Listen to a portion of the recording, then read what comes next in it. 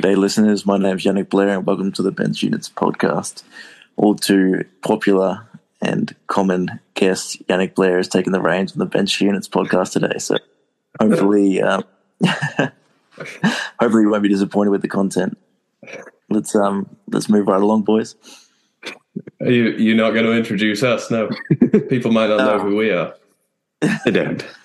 Hopefully not. That's the reason they're still listening, if they don't know who you are. Jannik, how's it going, man? Hello, listeners. I'm Mark. I'm joined by James. We're joined by Jannik. Jannik, I thought that would be funny. Thank you for being here again, dude. You obviously come off a hell of a game this past weekend, and we are catching you. You're back in Australia now, so we're catching you from early morning to us. It's 5:30 for you right now, and we've woken you up from your nap to do this episode. So thank you for joining us. How's things? No worries. Yeah, apologise for being a little bit late. My nap turned a little bit longer than it should have. But yeah, no, I'm well. Horribly jet lagged because I think the older I'm getting, the worse these trips are hitting me. But no, I'm good. Got on the plane literally within 18 hours of playing the game.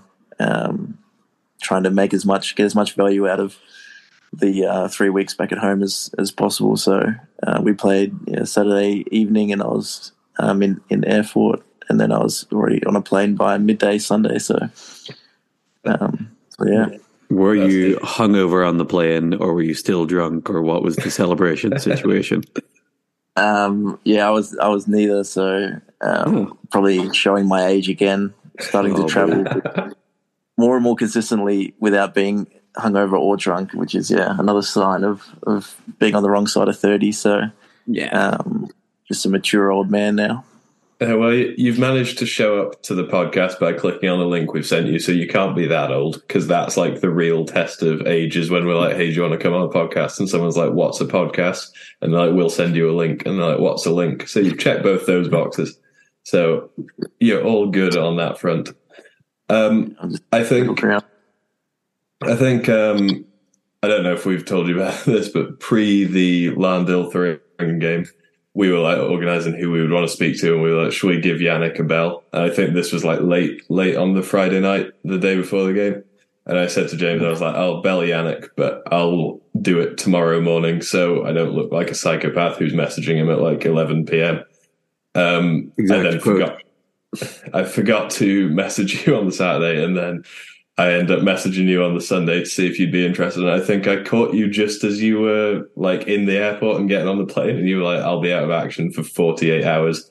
And we were like, man, this thing's gonna be tight squeezed to get recorded on Wednesday and out on Thursday. But here we are, man. So should we get straight into it?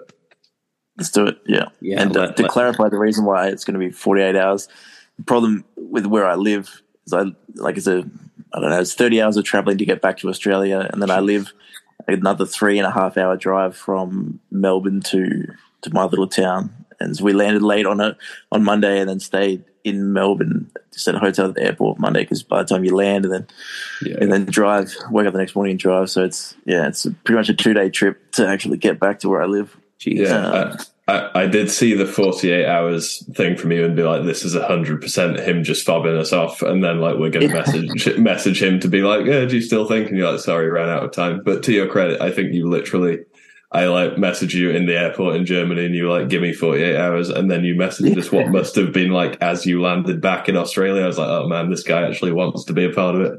What a great time to be alive. Yeah. That's it. Yeah. Also, can I just say, when we were talking about getting you on here, Mark mentioned your name, and then he hadn't watched the game yet. I was watching it live after our game. So when the game finished, I was like, hey, Jannik looks like a pretty good shout. Not bad, Mark. And he was like, what's happened? I haven't seen it yet. So it was funny. There was like a full day of like, oh, just you wait. What a game. Yeah, but this wasn't just us being like, hey, Jannik had an insane 1 minute stretch to end the game. This was like genuinely pre-planned, but now it looks like we've just jumped on it because you like had your minute of fame right there. That's right, yeah. I think one half of all of my statistics in that game came in that last week. That was literally the only impact I had was at the very end. Well, it got you the belt, and I think you're the first reigning belt holder to actually join us on the episode, which I'm not sure how I feel about being the belt winner, to be perfectly honest, because I will also go down as being, I assume, the first belt winner to have won the belt without scoring a point, which I'm not sure how I feel about. But crucially, I think we've kind of fallen into this being like top scorer of the week type stuff, but then it's like, do you want to give it to Paswan or Filipski most of the time? Like, that's kind of what we end up doing, and I don't think that's what it's about. Like, and if it's not about pulling a rebound down and having a steal in the last minute and winning a game, I don't really know. Like, like what are we doing here? You're also the first one to ever win the belt, so it's like, hey, you just got to take it, man. They don't come around very often. Of course, if you don't know how you feel about it to the point where you don't want the belt, we'll take it off and reassign it to somebody else. But I'm sure we don't want to go through that. Yeah, it's also not real. Yeah, we've actually had some messages like we've assigned the belt to some people at some point, and other people have gotten in touch to be like, hey, what about this person? And I'm like, this doesn't exist. Like, what's your problem? The figurative belt. Well, I'm wearing it at the moment, so it weighs heavy. That's just the jet lag. All right, so let's actually get into it. Jannik, perfect. How's the season going so far? Obviously, you've had to like integrate some new players, and I want you to sort of speak about what that's been like both on and off court, because I'm always interested to know how that goes. It's been awesome, to be perfectly honest. It's been really, really good. I guess a little bit of it's probably the fact that it's the first completely normal year, I guess, post-COVID.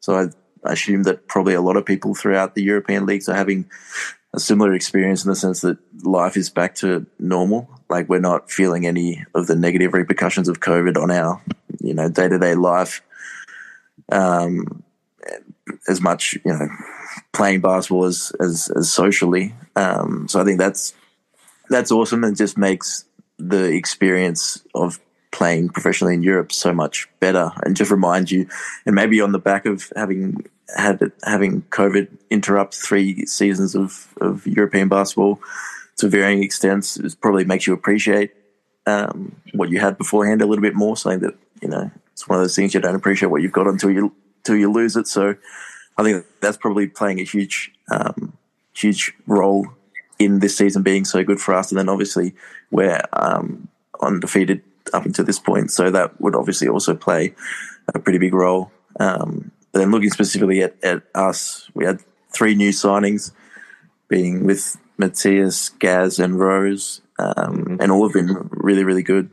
Like, socially, we've got a really good dynamic. Like, we had a good one last year, but I think even better again this year. And I mean, I'm sure like the COVID stuff, as I mentioned, is probably playing a role into that, but also personalities. I think it's just like a good fit. Sometimes teams work, sometimes they don't, but ours definitely does this year. And then it seems to be working pretty well on the court as well. Like, I think having Matthias is big. Like, that's something that we haven't had, or certainly we didn't have last year, was like a big, pure, like interior center guy, like, and a young guy too, that just, as young guys do, he just loves pushing his chair. Like, he's a beast, loves training and just works hard. And I don't know, it's one of those guys you definitely feel when you're out there playing against him. And like, he doesn't even know he's doing it half the time, but he's just bashing people out of the way. And he's like a wrecking ball in practice, but it's good. It definitely makes us better. And I think we work around him really well. Like, as you guys would have saw, he played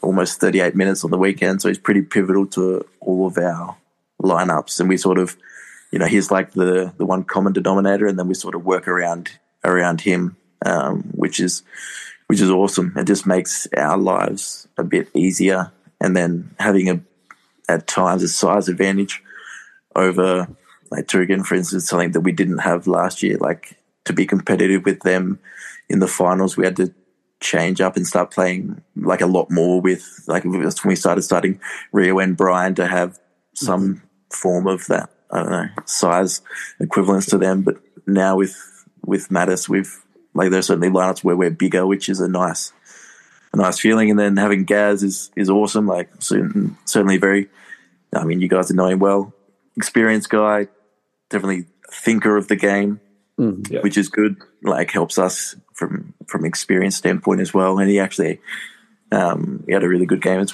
well, very efficient on the weekend. So, and then off the court, legend of a bloke as well. And then Rose as well, is has been awesome. I've got getting along with Rose really, really well and enjoying her. Like, yeah, she's obviously shoots the piss out of the ball, which everyone knows. But it's one of those things that, I mean, she's done it in enough games that everyone's aware. But when you see it in practice on a day to day, it's nuts.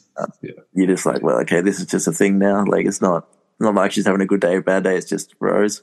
Yeah. So, like I've spoken to people about this before, where it's like she tracks her shots and she'll shoot 80 to 85% every day, like without fail. Like it doesn't go below that or above that. Like it might go above that every so often, but it's like she shoots 80% in practice just all the time. It's nuts. Yeah. And so finding, I think she maybe took her a couple of weeks to find her sort of rhythm and spot with the team, which I think it always happens with new players and teams, and going from like Gran Canaria where she was playing 40 a game, and like you guys had a really, really, I don't know, you're a pretty well-oiled machine there, like your structure and system. So I think now we've figured out. Still.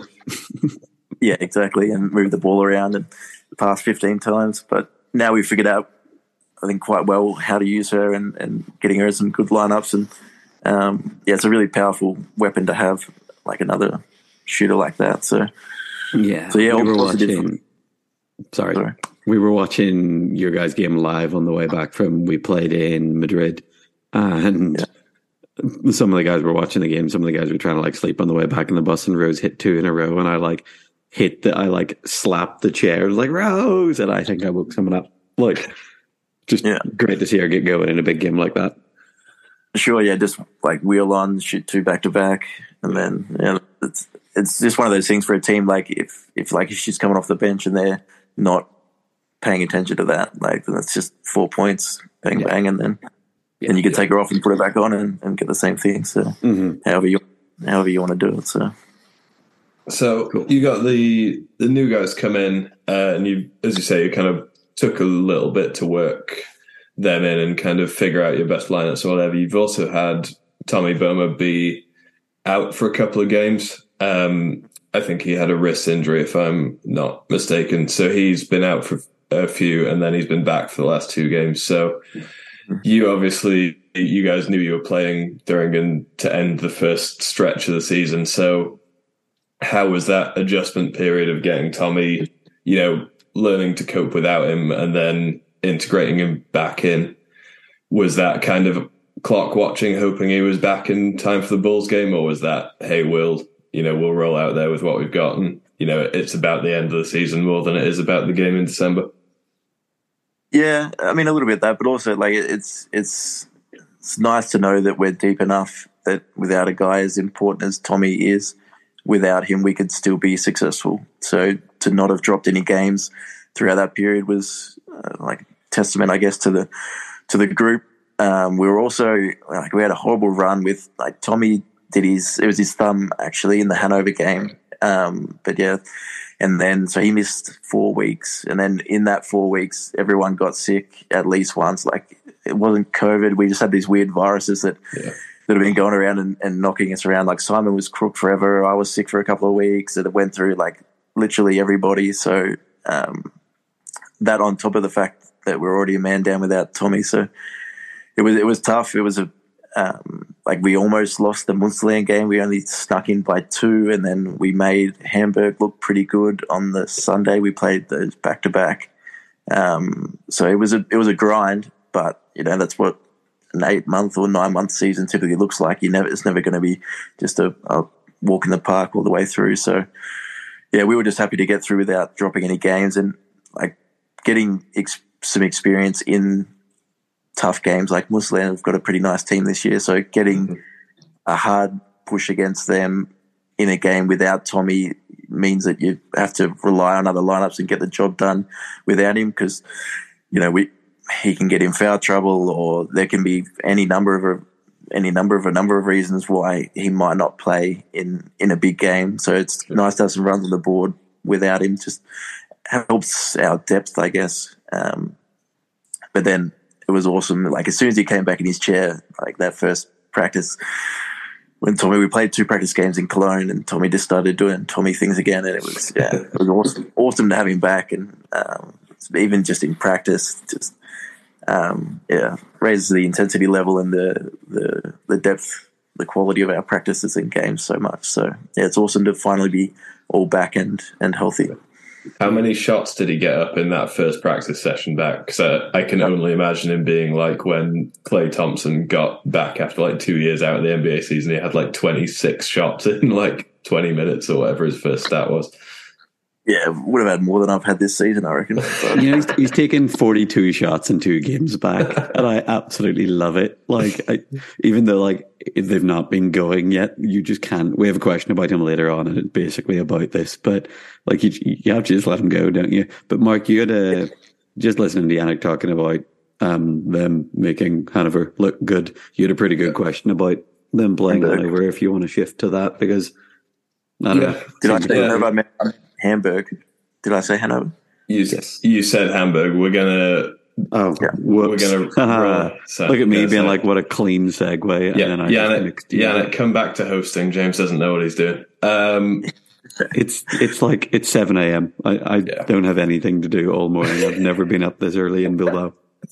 No, we're going to roll into this now because our next question was about kind of, you've obviously played Thüringen to close the first half of the season off, and I think we always watch the German league and watch you guys specifically with an eye to how much of yours and Thüringen's season is just you guys passing the time for when you get to play each other effectively. But in recent weeks, both you and them have had pretty close runs against Hanover specifically, who, have obviously upskilled their team a little bit from last year with a couple of guys pretty well coming in, Sean Norris and Tom McHugh. So is this a different feel this season, knowing that you guys have had a couple of games between you that have pushed you further than you would typically against the rest of the schedule other than each other? And do you think we saw closer to peak Lahn-Dill and closer to peak Thüringen because of the way that the schedule's broken so far? Yeah, I would say that's probably been the big shift in the German league this year, is that it's not necessarily like a 2-horse race as clearly as it's been in previous years, which is if I were to look at the Spanish league, I think that the Spanish league has become that, with Mediva dropping off, Canarias and Bilbao sort of taking maybe a step back, or potentially staying this. Well, I would say maybe taking a step back, I guess, and then on top of that, Albacete and Ilunion turning into sort of super teams.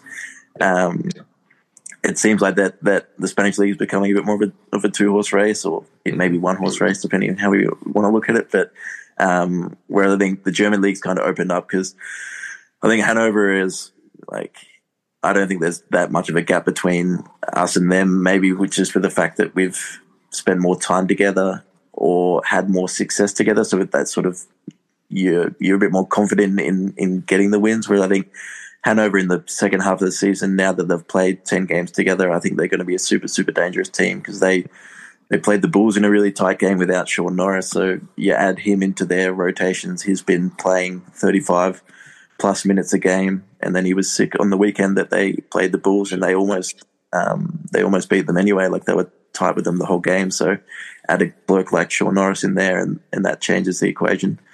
And they played really well against us. They had us 15. I can't remember what this. It was 15-1 to Hanover after the first 6 minutes, I think, was something to that effect. Yeah, I should remember that, because I was on for those 6 minutes. That was the point I came off, I think, when I think we might have scored 1 field goal when I came off. Anyway, so yeah, they're really, really good team. And a lot of it, having 2 brand new pieces like Tom and Sean, who are pretty important to their lineup. As I said, it takes a while to get them up to speed, but I think second half of the season they're gonna do some damage. I have no doubt. So yeah, and it adds another quality game. But I think there's other teams that have taken a step forward, like Munsterland are playing really well this year. Trier are definitely better.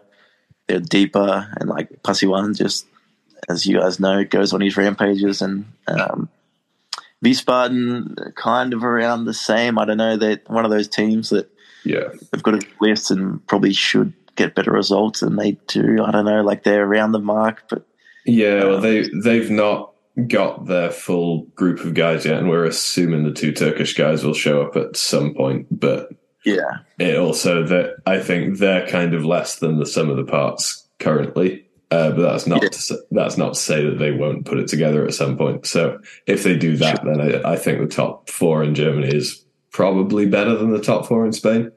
To your point a second ago, but yeah, I think all that said, I think the German league is very much Lahn-Dill, Thüringen until proven otherwise. So in terms of your guys' week leading up to this game, how does your guys' week look in terms of training, video session, team meetings, whatever? Is there a different feel to it than there is for just when you're rolling out to play Münsterland or Trier, for example? Yeah, for sure. There's another element of pressure. The game obviously means so much. The clubs have got such a long rivalry and strong rivalry. I would say it seems to maybe have mellowed. I remember it being stronger last year, but maybe that's just because it was the first time I was exposed to it. And this year it was also this first week or the second week is maybe that we had in a row with our full team there, everyone healthy and fit. So it kind of just finally felt, I don't know, like we were all just back on court. We had 11 at practice again for the first time in however long, instead of having 7 or 8 or 9 or whatever. So I don't know. It felt a little bit more like that we're just all finally back together and excited to be able to actually train consistently at a high level and be able to run proper scrimmages and work through our lineups and get quality done. And then the benefit of it was that we were playing the Bulls on the weekend. So I think it's a little bit of both. But yeah, there's always an added element of pressure and excitement, I guess, that week. Yeah, I think that's the real thing. Like, all the good teams try to make sure that isn't a thing. They try to make sure that you don't train better the week of Thüringen than you do for the week of Münsterland, but you do. Good players try to stay motivated and try to not have that be a factor, but it always is, isn't it? Like, to a certain extent, and I think it's probably really frustrating for coaches and for even players, but everyone just kind of takes the edge off slightly when you're playing Essen, for example. Yeah. But yeah, it's just natural. But just moving on to talking about the game. So one of the first questions we got was from Aaron Young, and she said, Lahn-Dill controlled most of the game. Do you think that's the result of your players' experience or coaching? Or can you speak to that a little bit? Yeah, I thought Jannik coached it really well. I thought the rotations were good. I was pretty sure, we knew heading in, we've got 4 main lineups at the moment, and I was pretty confident that Jannik would want to see all of them in the first half for at least sort of 5-minute, 4 to 6 minute blocks, depending on how they were going. The lineup that started has been doing really well. That's the 3 big, the 2-4-5s with Gaz and Simon. And that, when I think we played that for the first time against Hanover, and it did really, really well. That was the lineup I think that got us back into the game. Yeah. After my lineup really put us in a hole at the start. Sure. So yeah, I think we just got the jump on them because that's the lineup that the Bulls hadn't seen, and they probably were uncomfortable with the size difference. That's something they hadn't had to contend with Lahn-Dill for a while. Yeah. But they're one of those teams that we know that doesn't matter if we get in front by 5 or 10 or whatever the scoreline is in the first half. They're a team that's going to hang around. They're going to fight, and you can't really fall asleep because they're very, very capable team, experienced team. So true to that, they came back toward the end of the third and took the lead in the fourth, I believe, and then got to 4 points up potentially. Yep. But yeah, I guess experience and was what helped us close it out toward the end. But yeah, I would say that's definitely a factor, and I thought the coaching was quite good, quite well rotated and played to our strengths, I guess. Sure. And talking about that experience, how collaborative is game planning at this point? I know you guys probably have as qualified a coach to game plan for this stuff in terms of wheelchair, being an ex-wheelchair basketball player and a good one, as any club in Europe, more or less. But do you guys lean on the experience you have as players to game plan for this stuff as well? Yeah, for sure. And that was something Janet was pretty keen on during the week. We were exchanging ideas and talking pretty openly amongst the group about the game and how we want to go about things. So, which is obviously, when you've got like a really experienced team, is a really useful tool to be able to lean on, to be able to work with. Is not just to have it come top down, to be able to bounce off the playing group and see what everyone thinks. But like, I'm of the opinion that there's more than one way to skin a cat. I think you could go into a game like that with various different game plans, but the important thing is that everyone's on the same page and agrees on one and goes out and sticks to it. So I'm basically heading at that with the idea, you tell me what to do and I'll do it, which I think that's ultimately what we're doing when we're out there. Like, you've got a rough framework of how you want to play, but ultimately you've got the freedom once you're on the court.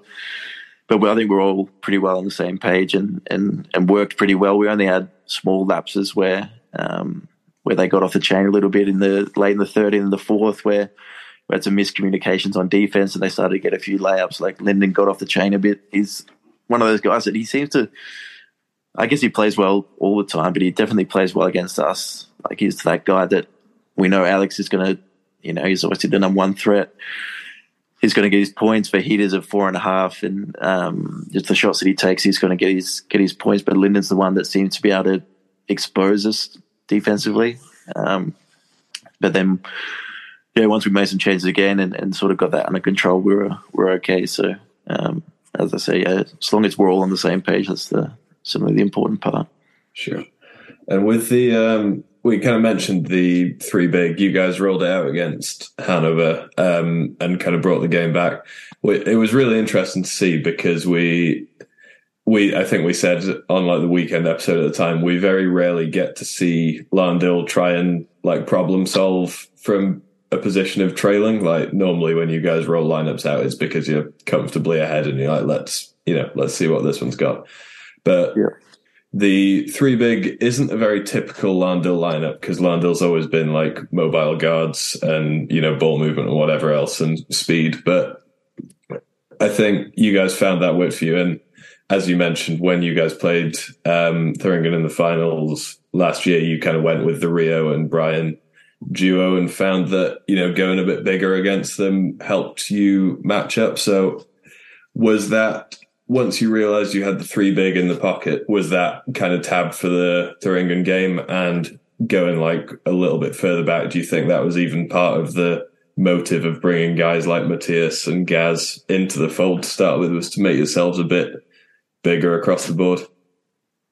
Yeah, I mean, I would only be hazarding a guess, but I would imagine so with Matthias. Like, he's also like, he's one of those next guys that I assume the club would want to turn into like a Tommy Boomer, like sign him and keep him for as long as they can and make him sort of the face of the club, like a young German from not too far from Wetzlar. And so I think that would be I imagine it would be a long-term project for the club, and it just helps that he's massive and just a beast. So, and it just gives us another dynamic. Like last year, we had so many guys that were so similar, like small but just super dynamic shooters. But when we put us all together, it was hard to. There were definitely moments where we were exposed with our lack of size. So Matthias definitely solves that problem. And with Gaz, I'm not sure what the motive was. Like, I know they were looking for a 4, so I'm not sure how much. You can do a lot worse if you're looking for a 4. Oh, it was an epic signing as well, and I was stoked because that definitely helped me out with a lineup. Because prior to that, I was in a bad way, so you definitely saved me there. But yeah, I guess Simon probably had a bit to do with that as well. That connection there, that British connection definitely helped us out. So yeah, I think it might have been a bit opportunistic timing with it, but it certainly worked out in our benefit for sure. Definitely. Yeah. So going back to the game, you guys went 3 big, and looking at the stats of your big guys who are, your primary shot takers in that setup. So Gaz 7 from 13, Matthias 5 from 9, Rio was 6 of 16, but he was 5 of 8 threes. Not bad. Yeah, which legend. I love you talk about playing big, and it's like, yeah, you play big, and you've just got guys out in the 3-point line apart from Matthias. But yeah. Like your bigs are all pretty efficient and making shots. Not something most teams can get away with against a team like Bulls, but do you think that is more a function of you guys getting really good looks, or do you think you've got a bunch of guys who make tough shots, or some element of both? Yeah. I don't know what to say. Like, being able to play, I think Matthias and Rio work really well together as 4-5s. Like, having Matthias as just a straight up interior 4-5 means that Rio can play that sort of mid range. He can play outside in, which he just is such a clean stroke of the ball. Like, it is such a joy to watch him shoot. Like, it's such a crisp technique.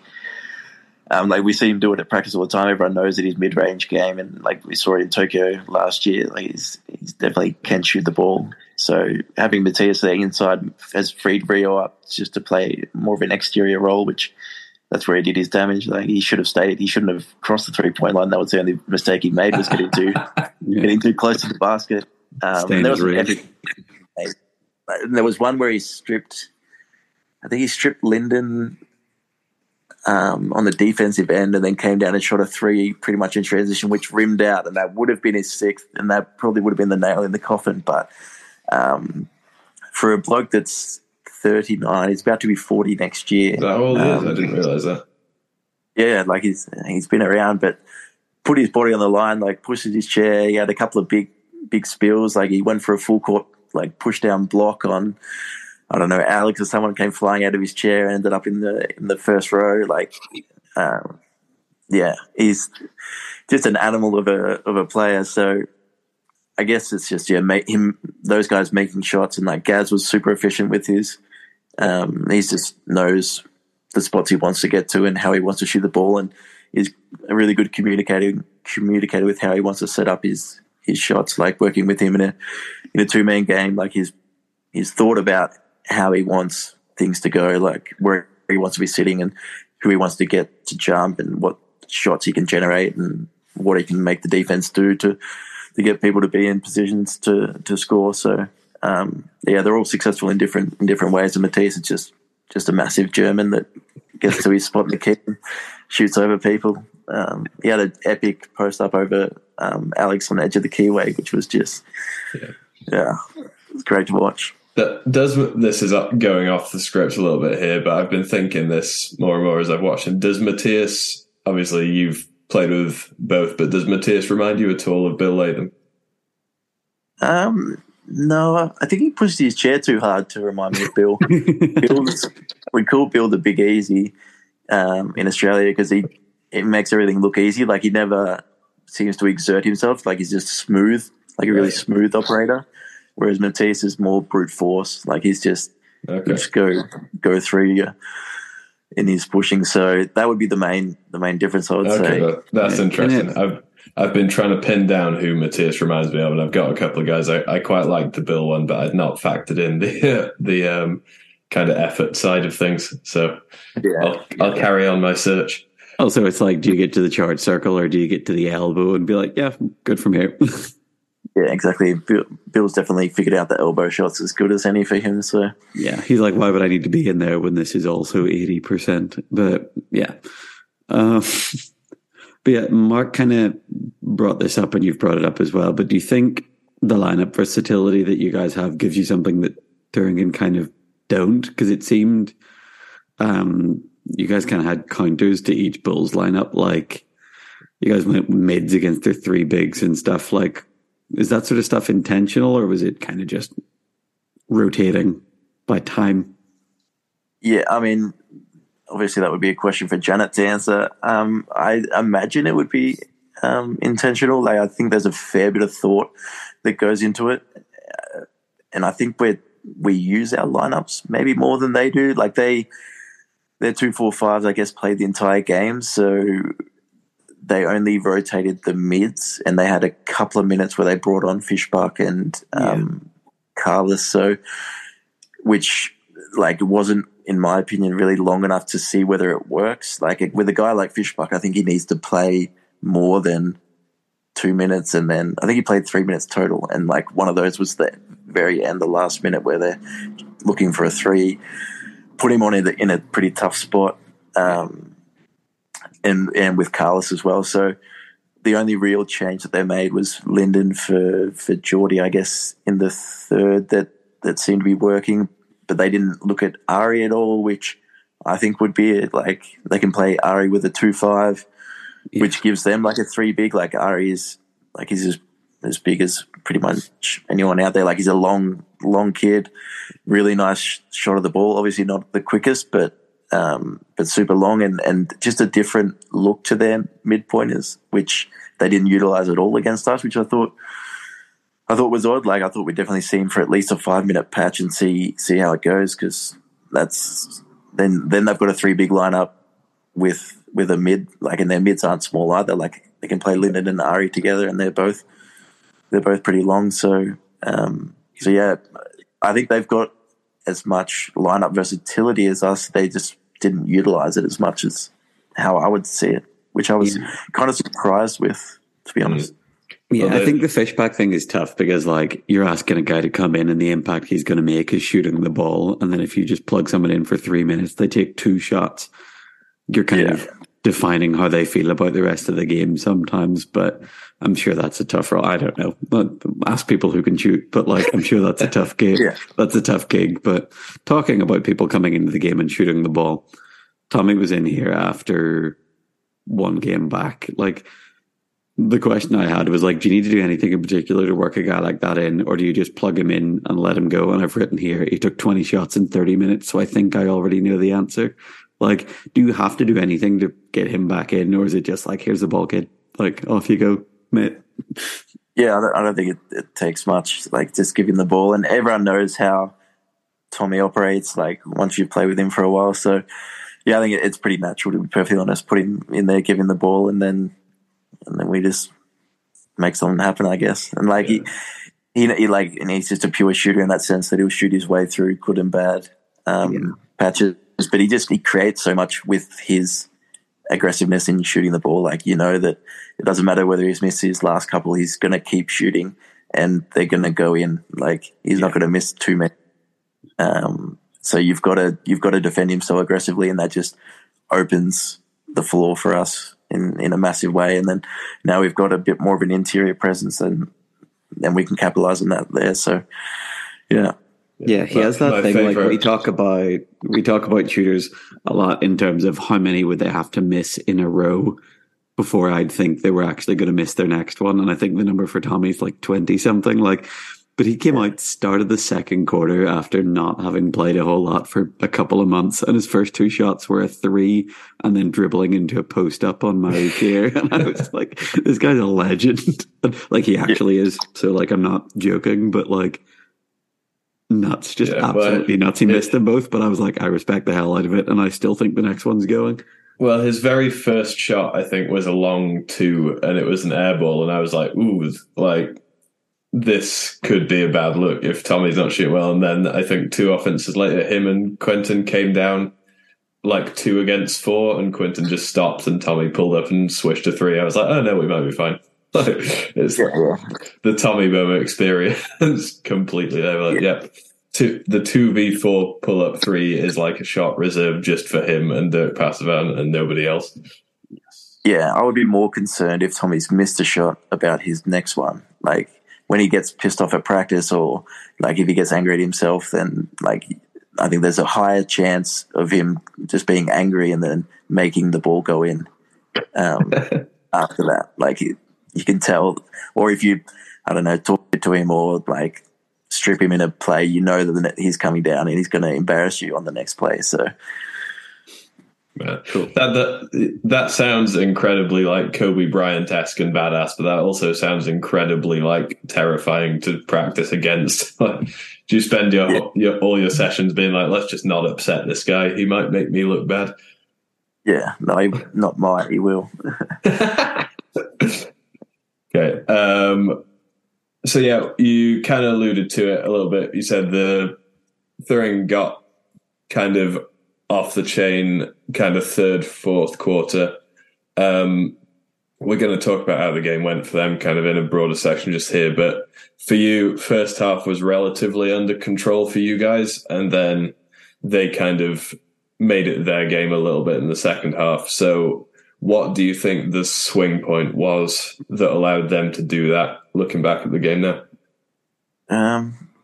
Without having watched it again, I think Linden, as I said before, was probably like a pretty key role. Like he was the guy that I remember to be doing the damage, and Vahid did well. I think there was a patch where he started to do some damage. So I think that was probably the difference in the third quarter. They also got some good shots in the first half that didn't go.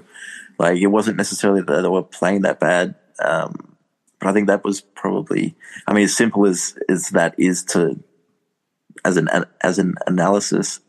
That they shot the ball better. I don't know. Is that a good answer? But no, that's about the level of detail we get to when we try and break the stuff down. Like, yeah, shots went in at this point, and sometimes that is actually the answer. Like, you go through a stretch where the shots that you've been happy to generate for 40 minutes actually go in for 3 minutes in a row, and you look great all of a sudden. Like, basketball can be very reduced to make shots, which is so upsetting because we're like 5 years into this being like, what are we doing? Yeah. And I mean, Jens hit a couple of shots, which we were probably happy to give him. Like, he's not usually the guy that's going to do damage. Like, he hit a three he hit a midpoint, like a mid-range jumper from around the free throw line, and then a three not long after that, which were shots that, like, that's not usually where he does his damage. It's usually like a slasher and a cutter takes the ball to the rack. Those hard finishes in there.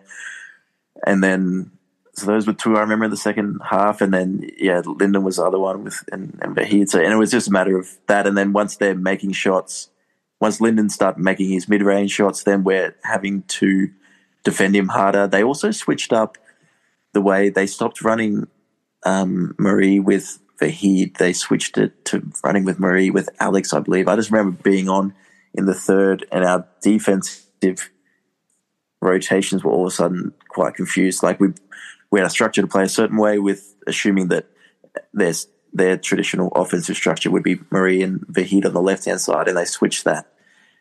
And I remember being caught out a number of times where I was defending Alex at the three-point line, and then it would end up I would have him around the free throw line. So there was definitely a number of possessions. Then I went off, and I imagine that for the next group was also confusing, like that switch. Yeah. And then there was like that generated some pick and rolls and some cuts for them. So that was, I guess just a coaching switch on their part is switching out how they attack in offense, and because they'd been doing it the same way, and that was like our game plan defensively, because they are quite predictable in their typical offensive structure, but when it wasn't working, they obviously made some switches, and then that generated some different lineups and different looks in those lineups, and then the ball went in. Going back to that, going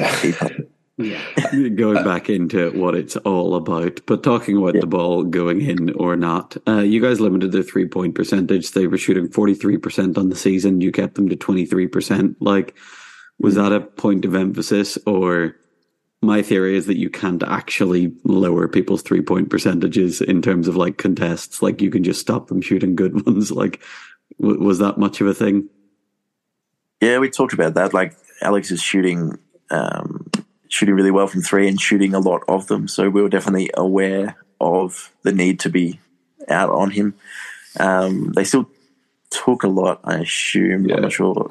Like 13, right? The stats say 3 from 13. It felt a lot more than 13 attempts. Felt like 13 in the first quarter, man. I think a lot of their attempts were very front loaded to the first half of the game, and then I think the first half they didn't really play like a big team. They played very perimeter oriented, and then they got, as they kind of settled in the second half, they were getting inside a bit more. Maybe they dialed their attempts down, but it did at one point feel like they were shooting a 3 on every other possession.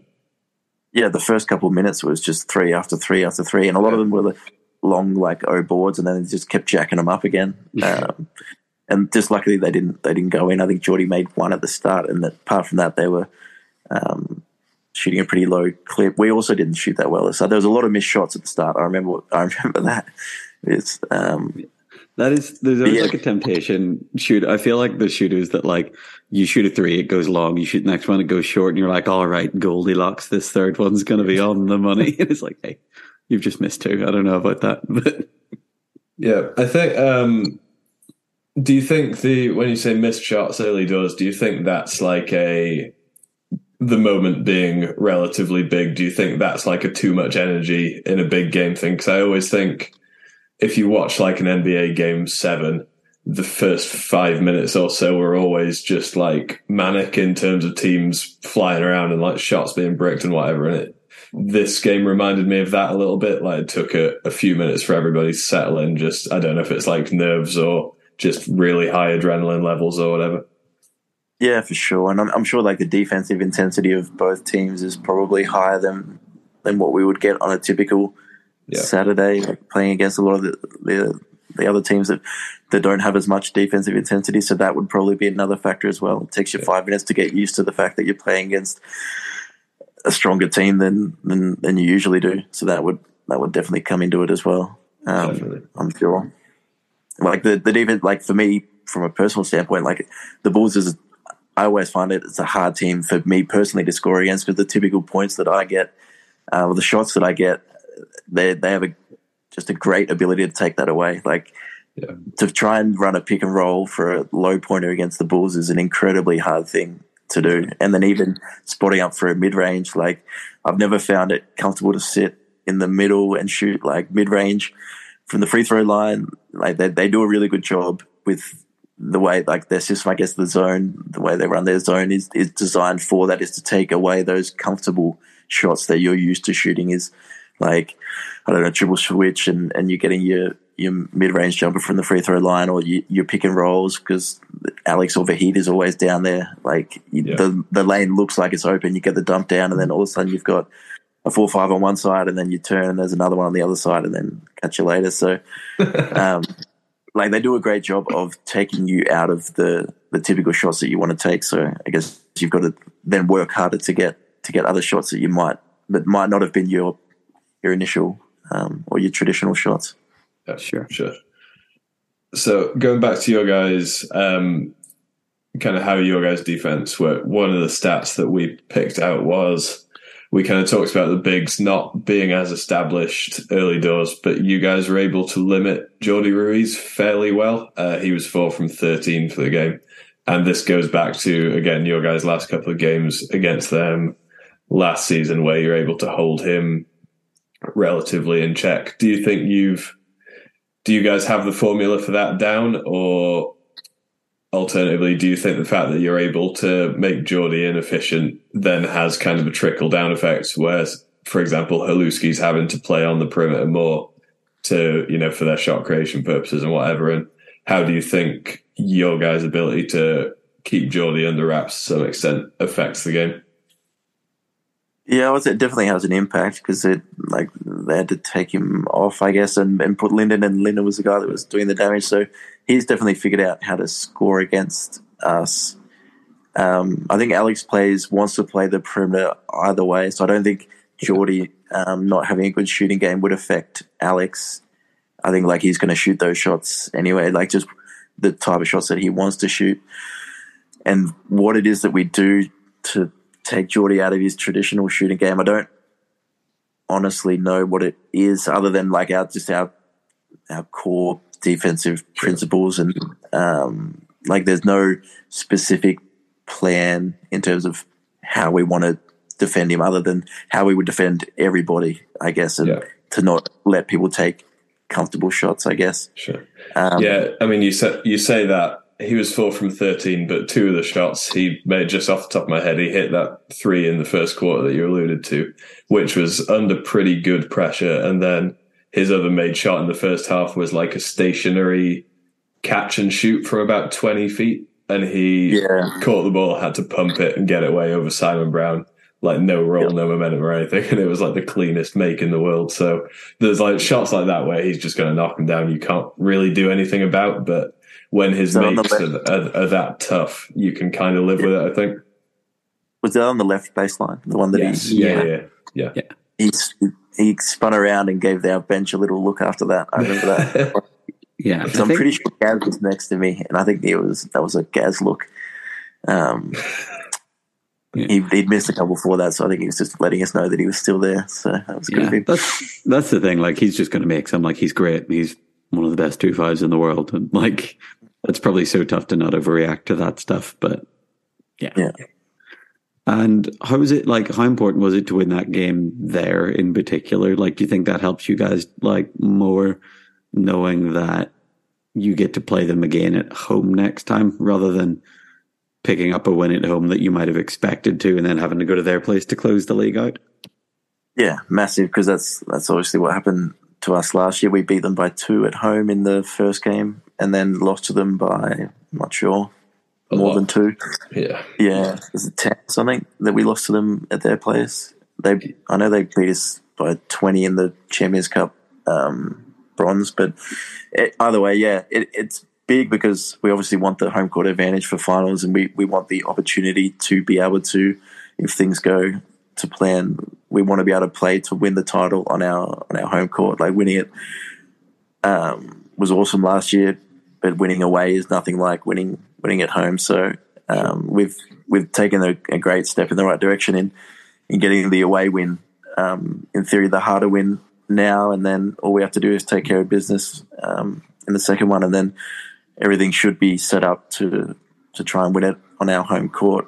But a lot can change, as I said at the start, in the second half of the season. With, I think, Hanover can definitely upset teams. Like, I would be surprised if Hanover don't take a game off either us or the Bulls at some point. Like, I think they're just very, very close to being at that level. So there's a lot that can happen. We know that heading into the second half of the season that we can't take anything for granted. We just got to keep going the way that we have been going. Sure. I could probably segue into some cliches about taking it 1 week at a time, blah, blah, blah. So, Well, hey, segueing into the cliches is our job. But yeah, I guess that kind of the obvious question following on from that is, you mentioned like what the return fixture at your guys' place will be like. Do you feel like, with a game under your belt now, and obviously you've played each other now, that the teams are slightly changed up from last year, do you think you've given each other your best shot at this point, or do you think each team's still kind of got moves to make, tools in the box, however you want to describe it, for the return fixture? Yeah, I think they can definitely play a lot better. Like, they felt good, but I feel like there's definitely more there. I think they would be pretty disappointed. I think that they would feel like they can play a lot better. Yeah. And I think we can too. I think it was a good game from us, but there was definitely moments of that can be improved. And that's the beauty about playing such a long season, is that you've got the ability to make changes and grow and develop. Like, we've improved so much, and mainly, in the first half of the season, you're just incorporating the new guys and figuring out stylistically what's the best way to play. And it takes hard games and losses or almost losses to figure that out. Like, we learned a lot in the Hanover game about how to use Matthias. That was kind of like a big thing, like how to use him properly to get the most benefit for the team. And that took us almost losing to them, or at least them putting us under a huge amount of pressure in the first half. So I think we can keep making improvements. Like, getting a Lahn-Dill in the first round of Champions Cup in Vienna is going to be massive. Like, there's another really, really strong team, really deep team that they've got so many different weapons. I think they're probably still trying to figure it out, maybe even more so than us. It seems like having such a talented squad and trying to figure out what is the best 5, or which of the various different lineups that they can put out there is the most effective. So it's going to be an exciting second half. I have to point this out at this stage, but the two teams you've just mentioned about being up for playing in the second half of the season just happen to be teams with 2 Aussies on them. Is that how your radar works? Like, right, we got to beat Hanover, we got to beat Lahn-Dill. Outside of that, don't really care. Don't really care. Mo actually has 3 Australians, so if you want, we can talk about the French powerhouse.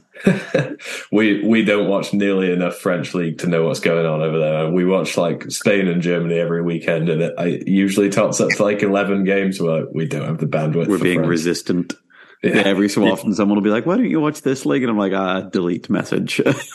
But yeah, so we want to talk through the last couple of possessions of that game, and I have two questions, both from Mendel, about this, and I'll ask you those. So he first said, "Do you think Haluski didn't see you, or did he think you could get the ball to Jordy anyway?" And the other question about, I've got these, he asked them in the wrong order, or I wrote them down in the wrong order. And how do you know where to pass the ball when you catch an offensive rebound in amongst the trees? So probably answer those in the order they happened in the game.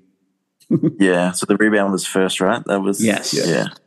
My first thought was put it back, because I caught it and I looked up and was like, I'm definitely a chance here. Like I was open enough to be able to have shot it, but it's just such an instinct. It comes back from like my formative years of playing with the Aussie team when our starting five was Brad and Justin, like the two big 4-5s, Sean, Mikey, and myself, like in London and Worlds in 14. And at that period in time, there was just such a common thing if I would ever pull down a rebound in there, it would just be back up to either Brad or Justin or at times Sean. So it was just, I don't know, just wound back the clock 10 years. And playing with Matthias is in some ways a lot like playing with Brad. He just moves a lot faster. But that was just the thought. I saw Matthias there. He had just missed the exact same shot that he then took. So I thought this is probably as good a shot for us to take as any. And I just didn't want Alex, obviously, to catch it. So I just put it as high and far away from Alex. And luckily, Matthias has got a long reach. And yeah, I'm going to say, if you pluck down a rebound and need someone to get it to, you could do a lot worse than having Matthias there, who's like approximately the height of a lighthouse and is maybe the one person you could get it to above Alex Haluski. Yeah. So that was kind of just like, I don't know, just a natural reaction to throw it back up there to him. And then the Haluski's then passed to me. I'm not sure what he thought. I don't know whether he saw me. Like, I think I'd stopped. Had I stopped Marie? I think I stopped someone's chair. You were on Marie's footplate, and Geordie, they'd gotten it to Haluski over the halfway line, and then Geordie cut like round the back of Marie to the sideline. And I think Haluski like threw an outlet pass at that point, but right at the point where like Geordie and you crossed over. Yeah, I just remember like I stopped Marie and then pulled back as Alex passed it. I don't know whether he saw me or not. I have no idea, but I was definitely in the right place at the right time. I was a little bit shocked to have the ball, to be honest, but just making an impact, just above the center's ball. When you got that steal and that kind of decided or came as close to deciding the game as a defensive play like that can, what's the immediate thought in your head? Because especially as a one, you like don't want to be found vulnerable, right? Was it your immediate thought, right, who do I get this to? Because I think you then got like a transition layup out of it, I think, or a foul maybe. Like Gaz got to the basket, right? Yeah. But at the second you caught that ball, are you looking for like the outlet pass, or are you just like, somebody get this ball off me? Yeah, well, I mean, it's kind of like, having watched a lot of football recently, it's typically like that's when teams score. I'm not a football person at all, so I just have been crushing the World Cup because I have a mild gambling addiction. But Jesus like scoring on a counter attack is like such a potent thing in football. And like when I looked up and had the ball, everyone's going the wrong way, and I had the ball obviously heading to our attacking basket, which everyone's heading the other direction. So I can't remember who I passed it to, but we were in it, like we instantly had such a massive numbers advantage because they're all streaming down the court the other way. So my thought was just get it over half, and then I don't know, wait for them to foul or whatever. So I can't remember who I passed it to, but I was pretty happy to get it out of my hands again and try and get the bucket before. Yeah. Also, we're talking about your offensive board and your steal, but also just before that, Simon had a steal and a layup, and I can't believe it wasn't an and one. I don't know how much you saw from the game, but oh my God, ref. Yeah. Massive. I couldn't believe that either. Like, it's a great hustle play from Simon, like put his body on the line. That's like a hard layup, and he made it too, and with a lot of contact. But there was a ton of contact on that one. I think it was Jens chased him down, and then that could have been an and one. And I think the shot that Matthias hit off your offensive rebound with Haluski draped on him, that could well have been an and one as well. So we could have been looking at like a really different situation if one or both of them had been called. But when I asked you what your immediate thought was post pulling that steal in from Haluski, I really set you up to say, I'm getting the belt here, but you didn't bite on that one. Well, I mean, just back to my earlier comment, I figured with my stat line, including 2 offensive rebounds, 1 steal, 1 missed shot, I figured that probably wouldn't have been enough to get it done. But all right. So it's quality over quantity, man. That's what we're going for. That's right. Yeah. Right. Should we do listener questions? Yes, so we've got a whole heap of listener questions, but we're very conscious of your time. So let's blast through these. Let's not speed round these, but let's. All right. An anonymous question. Tips for getting jacked? I don't know, eat a lot of food and train hard. I think the training intensity in Lahn-Dill is awesome. Like I think I've personally feel like I'm in probably as good a shape as ever, just from the intensity of the practices and the scrimmage and that sort of stuff. So that's like, for me personally, that's been, and then I don't know if it's, I love eating food, so there's certainly never an issue with that. And then pushing a wheelchair all the time seems to help. But sure, cool. I don't know. We've broken the mold on that one, but I think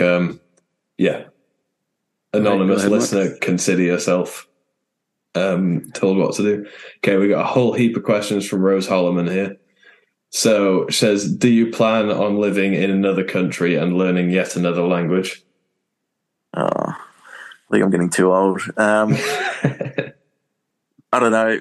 Maybe I'm enjoying Germany at the moment. I think I've got a contract for this year and next, and I can see potentially another one happening after that. Maybe. Like, I think after 4 years in Germany, I think I'd be pretty happy with the German experience. So maybe another one, like a new country after that. But the allure of playing in Spain again is pretty high. Like, I went back to Madrid for a weekend and watched the Union Valladolid game 5 weeks ago, maybe. Yeah. And just being back in Spain and around that Spanish culture and Spanish wheelchair basketball was awesome. So that is, something that's pretty enticing, and not having to learn another language would also be pretty cool. Like, I enjoy it, but it was also nice just to be able to go back and speak Spanish again. So. Sure. Do you mind if we use that bit as the soundbite for the episode? Because when we did that with Tom and Neil Thorne, the listens for that episode just went absolutely wild. What did he talk about? Like being ready to come back to Spain, and everyone was suddenly like, cool, I'll listen to this one. And then crucially getting a message from a team that he's currently playing on. But I don't think that would generate quite much interest as it is. But next question: are there any drills or workouts that have helped you develop such incredible balance as a one? I think good kidney belts is probably my secret. Like, that's something that I see a lot of ones that don't use them, and I think, like, because I didn't when I started, and didn't for a long time until Ty Simmons and Mikey Hartnett, two of the more experienced ones in the team when I was coming up, helped me. And then I played around for a long, long time with different setups, and still do, to be perfectly honest. Like, I'm still making adjustments and tweaking things and stuff. So good strapping, I think, is crucial. Like, that's where we can close the gap, and with our lack of core. And then, I don't know, I started swimming a lot the last 2 seasons, so even that just once a week, which is good cardio, but also it kind of utilizes all the muscles that we have that we can use, I guess, and like rotation wise and stuff. So I think that's really good for getting as much out of as much as we have, I guess. Sure. Okay. Next up from Rose, do you consider yourself more offensive or defensive, and why? I assume she's talking about basketball skills here rather than like personality trait. Yeah. I guess I would have to say more defensive, but pretty flexible, I guess. Like I feel like I'm flexible enough to be able to play different roles depending on what the team needs from me. And like I think in the Australian League now, I think I'm definitely more offensive, and just that's probably had a lot to do with the team that I play with. And whereas in Lahn-Dill, I think it seems to be more defensive. And Bilbao, it varied with the national team. It's probably transitioning to be more offensive now. But I don't know. That just comes down to the players that I'm playing with on the court at the time, and to some degree the team that we're playing against. But yeah, I'd like to think that I, in moments, have the ability to do both, depending on which. But yeah, probably defensive, I guess. That's probably what I'm more known for, I guess. Yeah, fair enough. Last question from Rose is: how did you get so cool? Feel free to answer or keep it a mystery. That's a subjective thing because I'm not sure how many people think I'm cool. It might just be Rose. We should find out. Let's find out. Let's put a poll out. I also don't know why Rose has asked you all of these via us when you guys are teammates and see each other every day. She asks me that all the time though, and I never answer. So okay, cool. We'll keep it that way then. Okay, next up from Tom O'Neill Thorne. Thoughts on the allegations that you bribed the Bench Units podcast to win the belt? No comment. The allegations are rife. Yeah. Okay, next up. John T. Brown. When will the Horsham Hornets make a return? We would need a tournament to play in.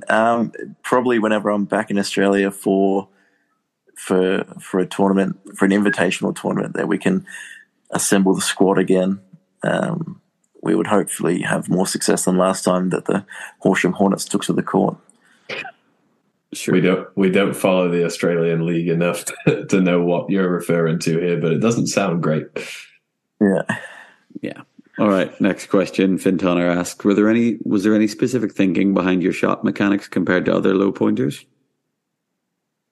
Who asked that? Finn Tunner. Oh, Finn. Okay. I love how you were like, who asked that, because I want to make sure I want to know who I'm giving secrets away to. Yeah. I guess I don't know what shots he's talking about, what shot mechanics. If he's referring to like finishing in around the bucket, I think a lot of it comes down to necessity. Like I do some pretty some non-conventional shooting in and around the bucket with a lot of spin on the ball in certain spots. Or are we teetering on the edge of the obligatory Australian reference to the Junior World Championships bronze medal game? Because that happens every time one of you guys comes on it. Yes, exactly. Yeah, so that sort of stuff. I spent a lot of time practicing by myself when I was a kid, and that's just sort of fun stuff that you can do is unconventional makes, but also like playing with a lot of bigs. You have to shoot the ball in different positions if you want to be able to shoot the ball without getting blocked. So probably getting blocked a lot when I was young and not wanting to get blocked anymore made me learn to shoot the ball in different ways so that didn't happen. But unfortunately, playing with Rio again, now it's happening again a lot. Like he had the filthiest block. What did he do? It was on our Thursday scrimmage last week. I had a pick and roll with Gaz, and he like chased down, block from behind, retained possession, and then went down and shot a 3 in transition. Like that all happened within about 8 seconds, and it almost broke me. It was so good. He's so good. It was soul crushing. I actually got blocked on the next, and then Quindon blocked me, and then Matthias blocked me. In 3 positions. I'm going to say, when you started this story with playing with Rio, I was like, is he blocking you when you're on his team? Oh, right, you mean scrimmaging, like inter-squad scrimmaging, not like Rio passes you a dump down and then chases you and blocks you just for the hell of it. It's a tough life because, like, I don't think bigs throwing the ball into smaller guys like us. I don't think they realize how tough some of it is. Like, every so often, someone will throw you a little dump down passing for a layup and be like, "What do you want me to do with this? Like, what do you think this is? What do you think I'm going to be able to like? I can't see the basket right now, but it's tough life." There's definitely moments where we've been stitched up, and that was, well, I had the option to shoot a finger roll, which I definitely should have done, but so it wasn't too much of a stitch up from Gaz. Like, he put me in a position where I could have scored. I could have at least not been blocked, but incorrect shot selection, and then I paid the price. So yeah, fair enough. Yeah. Lessons it's also like the guy who throws you the pass can see where the person trailing you is and what shots available to you, where you kind of like, a lot of the time you have to guess. You have to be like, is this person on my right shoulder? I don't know. Like, yeah, that's massive. Or you can hear something. You can hear them somewhere behind you. You're like, oh, I think he just tilted. So if I wait a second or 2 seconds, he should be on the ground again, and then I'll be good. Yeah. Yeah. So much of it is just like, I remember someone asking me, because I went through a period of like making weird ones, like when we were playing for Gran Canaria, and I was like, just take weird ones. No one tries to block the weird ones. Like, people will try and block your right hand normal layup. Apart from that, you're probably good. But anyway, next question. So this is from Simon Brown, and he says, Godzilla or Kong? For those that don't know, that's a question out of Rio being Godzilla and Kong being Matthias. I mean, I've got to go with the classic, mainly because we're trying to sign. Oh, actually, I'm going to keep that. Never mind. Okay, yeah. Do you want us to cut that, or are you happy enough that that's? We'll talk about that after the podcast. Yeah, you can leave that in there. But my answer is Rio. But that's not out of. That's just because while Matthias may turn into a legend of the game, Rio is in every essence of the word legend of the game. So, sure. Entirely fair. All right, next question from Gaz Chowdhury. What is your fruit of choice before a game? Like obviously being interested in health, getting my 5 a day is incredibly important to me. So I think mango, it's something that I'm used to in Australia, being a bit more tropical, but not so much in Germany. So if I can get my hands on a mango, that is definitely, that's up there. It's definitely one of the top ones. All right, I'm really tempted to make our soundbite for this episode just a little PSA about 5 days. Like, yeah, and it's important, and that's a message I think to all kids that get your 5 a day. Cool, we will do. Okay, last question. This is from an Instagram account called MamSid98. What did you learn from your time at Alabama, and what did you enjoy the most? Yeah, God. An interesting question.